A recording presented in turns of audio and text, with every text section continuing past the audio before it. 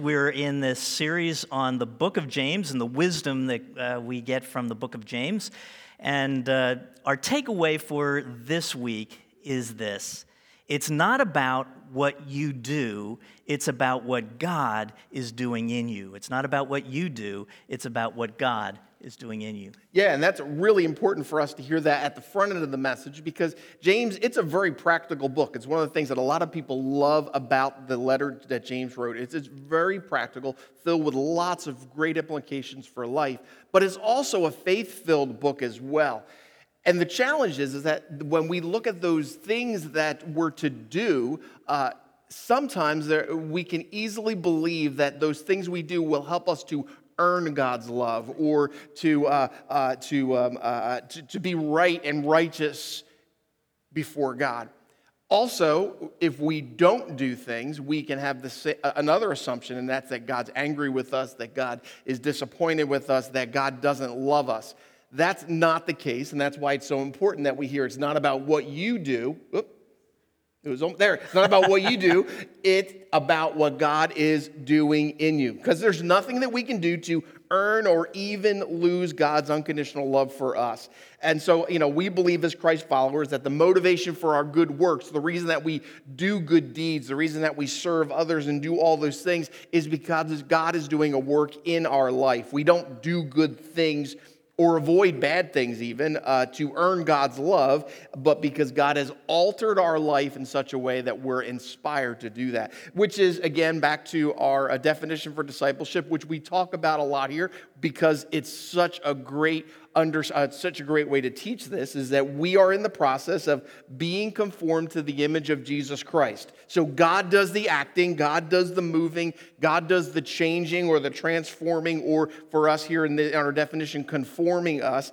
We are in the process of being conformed to the image of Jesus Christ for the sake of others. Jeff already mentioned that, for the sake of others, because our response to all that God is doing in our lives is that we want to serve and be a part of our world for the sake of others. So James now, let's jump into James. James is nearing the end of his letter. We're in chapter 4, and he begins to summarize. Now, in the previous few chapters, James has been blunt, to say the least. He's very direct with his teaching. And his readers, he says, have been living according to worldly wisdom. And he uses that often. But now he's going to get really blunt, if you can get any blunter. So it's up on the screen. It's chapter 4, verse 4. He says, "You adulterers." That's a great way to begin. We left that part off on there. Sorry. He begins actually, I promise. He begins with "you adulterers," all right? And then he says, we didn't want to put that up there. Yeah, it was so bad we didn't put it on the screen. He says, "Don't you realize that friendship with the world makes you an enemy of God? I say it again, if you want to be a friend of the world, you make yourself, an enemy of God." Now, it's important to understand what James is not saying here. James is not suggesting that Christians should never be friends with non-Christians. James is not suggesting that Christians should never engage in their culture. He's not saying that. James isn't even suggesting that we should live a separatist lifestyle. That's not what he's saying in this verse. That's not what this whole passage is about. But what James is doing is he's challenging the readers and he's challenging us that we have a choice. That we have a choice on how we're going to live our lives. That really asking the question, what life will you live? What set of values, really, he's asking, will direct your life? And moving from one life or one type of value system to another type of value system. So James calls it friendship. Right? He actually uses the word phileo, which is the Greek word for brotherly love, right? Philadelphia. But it also could mean fondness. And so he's saying that you could have a fondness for the world and the way the world lives, or you can have a fondness for God's kingdom. His brother Jesus said something similar. Jesus called it the kingdom of God or the kingdom of heaven. And Jesus also said you can't serve two masters. In other words, you can't have two value systems. You can't have two different ways to live. You only can have one. And so James is saying that there's two ways to live. He says throughout his letter, he says you can live by the world's lifestyle, right? And he talks about things like Living by this lifestyle will lead to quarrels and lead to fights and loose tongues, which was talked about last week, and pride and envy and selfish ambition. And really, this worldly lifestyle is a me-centered. It's about me being number one. That's the way the worldly lifestyle kind of could be summarized. And so he's saying our culture today is like this, right? To be successful, we must do whatever it takes to get what you want out of life, right? It's all about worry about me, right? We must provide for ourselves because nobody else is going to, right? It's my way and it's all mine. So we have to be willing to fight for what I want and what's right for me. And so it's all very me-centered. James says, though, there's another way to live this life, another set of values that we could practice. And really these, if you were to summarize them, are God, others, and then self. He says we can trust God to provide all the good that we need, that God provides grace and faith and hope and love, that because we trust God's love and we trust God's goodness and we trust God's power that God will provide, we don't have to abuse each other to get what we want because God is the one who gives it to us. This means that we can serve each other in humility, and it means that we can meet each other's needs. And so all of this is what James has been talking about through these first 4 chapters, and even going into chapter 5, you will as well.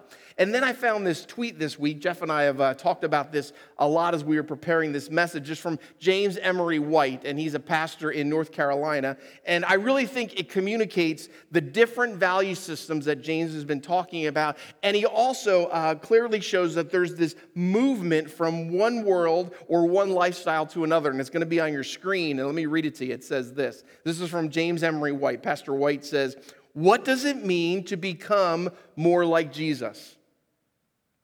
It's moving, or we could say it's God moving us. It's moving from pride to humility." So pride is one worldly way to live, or is the worldly way to live, and humility is part of God's kingdom. We move from pride to humility, from envy to contentment, anger to restraint, laziness to diligence, greed to contentment, gluttony to moderation, fear to security, deceit to authenticity, and from lust to self-control.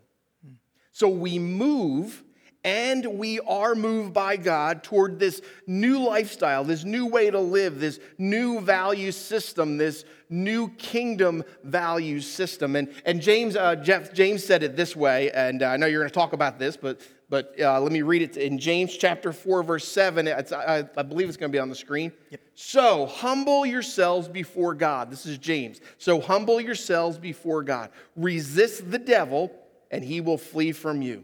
Come close to God, and God will come close to you. Wash your hands, you sinners.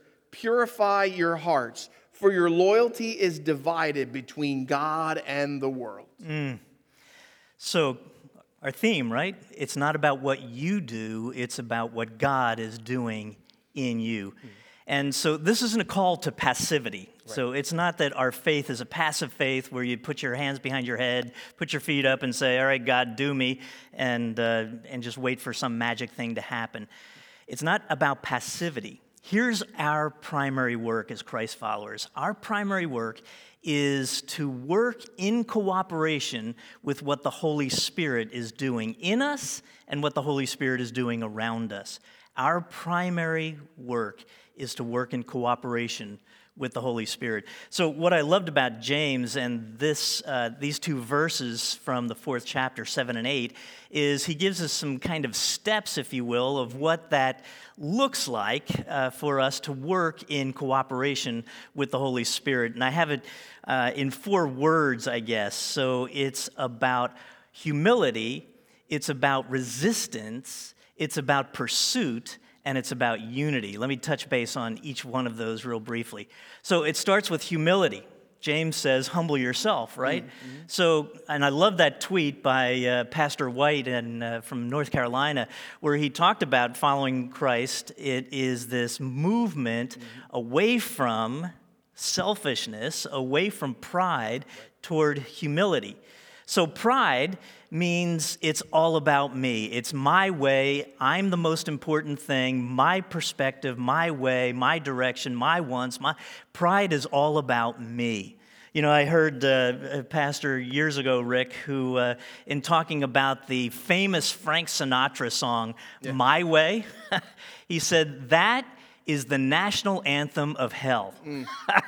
That's pretty powerful. But so this idea of pride, we have to move away from pride and toward humility. Humility is about surrendering my way to someone or something else. And so as Christ followers, we're surrendering our way, our pride, to Christ's way. And we're seeking to follow him. It's really the first step in our journey with Christ. We have to say, in order to be a Christ follower, we have to say that I have failed, that my way has fallen short, I've missed the mark, I have sinned, and I need God's forgiveness. And I want Jesus to be the Lord of my life, to be the leader of my life. It is that act of humility that is the first step in our following Christ, in our new life in Christ. It's also required for every other step after that. So James says the first step then is humility. The second step is resistance. Resist the devil and he'll flee from you. Now, when you think about the devil, I don't know what comes to your mind. You might have that image, that kind of cartoon of the little red guy with the pointy beard and horns and a pitchfork and a long tail. That's a caricature, of course. Really, Satan is that embodiment of everything opposed to the kingdom of God that James has described, and an embracing of this prideful human way of doing things, and there's consequences to that. And so the word devil, that's translated devil here in James, the word diablo in the Greek also could be translated accuser. It is that voice in our being that wants to tear you down, that says you're not good enough, that you're a failure, you're a fraud, you're no good. All of that voice of doubt and fear and so forth, that's all the voice of the accuser. And so James says, we need to resist that voice. We need to stand firm against that voice. We can't do it on our own, but we have the Holy Spirit that we're working in cooperation with. So then the next thing that James points us to is pursuit. Draw close to God. We need to pursue God. We need to resist the devil, stand apart from the devil, stand against the devil, and pursue God. Move in God's direction. If you're new in your faith, young in your faith, you may not be young, but you may be young in your faith. You may be wondering, what does it mean to pursue God? What does that really look like? There's a number of spiritual disciplines or spiritual practices that help us in our pursuit of God. 3 real quick. The first one, of course, is prayer. That when you spend time in prayer, where you're just emptying your mind, your heart to God, and you're sharing with God what's going on in your inner life, your concerns, your desires, your fears, your hopes, you're just laying all that out to God and then listening for the inner voice, the voice of the Spirit. That's the discipline or the practice of prayer. And I would encourage, if that's not a regular part of your day, of your week, that you make it a part of that. Another is the Word of God, the Scriptures, and to spend time reading the Word of God and to be asking the question, what's going on here, and what was God trying to teach people then, and what is God trying to teach me as I read these stories in the Scripture? And to do that with others as well, especially if you're new to it, to have others who may be a little more experienced to help you along as you study God's Word. And then the third, I would put under this broad category of generosity, that to pursue God, to move in God's direction, is a recognition that everything that you have, everything that you are, is a gift from God. And you want to make all of that available to God for His use to bless others, not just yourself, but to bless others. So your time is a gift. Your talents are a gift. Your abilities are a gift. Whatever resource God has entrusted to you is a gift. and for you to view it through the lens of generosity. How can I use these gifts God's given me to bless others so that I can pursue God? And then the last one that is in these two verses is what I'm calling unity. James says you've got to wash your heart and wash your hands, that you have this dividedness in you. And so James is calling us that our inner life, our heart, and our outer life, our hands, are cleansed and are unified, working together to express our faith in Jesus Christ. You know, too often we are accused as Christians as being hypocrites. And way too often, people aren't wrong. You know, that the things that we claim to believe, the things that we know as Christ followers, aren't reflected in our use of our hands, the things that we do physically. And so it's a call to pull away from hypocrisy into this unity of faith and works. And so James talked about it in chapter 2. You may recall a couple of weeks ago when we were talking about prejudice and how a poor person comes into a worship experience, right? James talks about they're worshiping, they're in church, and a poor person comes in, and he's treated with such disregard and disrespect. And James is saying that's a disconnect between where your heart is, your beliefs, and where your hands are. And so it's this call into a unity. These are the ways that we work in cooperation with the Holy Spirit. And it all then comes back. We started with humility. It comes back to humility, that we need to be humble, that we're giving up our way for the way of Jesus. And Jesus set the course for us. In Philippians chapter 2, the Apostle Paul wrote these words. He said, "Let your attitude be the same as that of Jesus Christ, who, being in very nature God, did not consider equality with God something to be grasped, but made himself nothing by taking on the very image of a human being, and not just a human being, but a servant, and then gave himself over to the cross."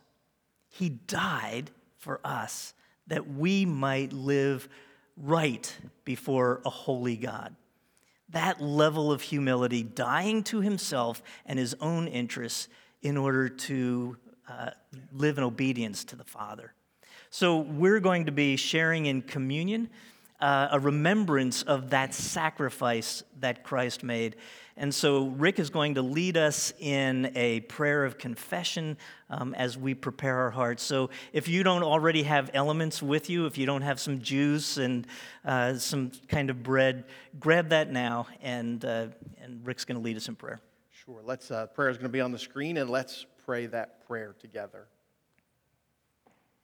Most merciful God, we confess that we have sinned against you in thought, word, and deed, by what we have done and by what we have left undone. We have not loved you with our whole heart, nor loved our neighbors as ourselves. We are truly sorry and humbly repent. For the sake of your Son, Jesus Christ, have mercy on us and forgive us, that we may delight in your will and walk in your ways to the glory of your name. Amen.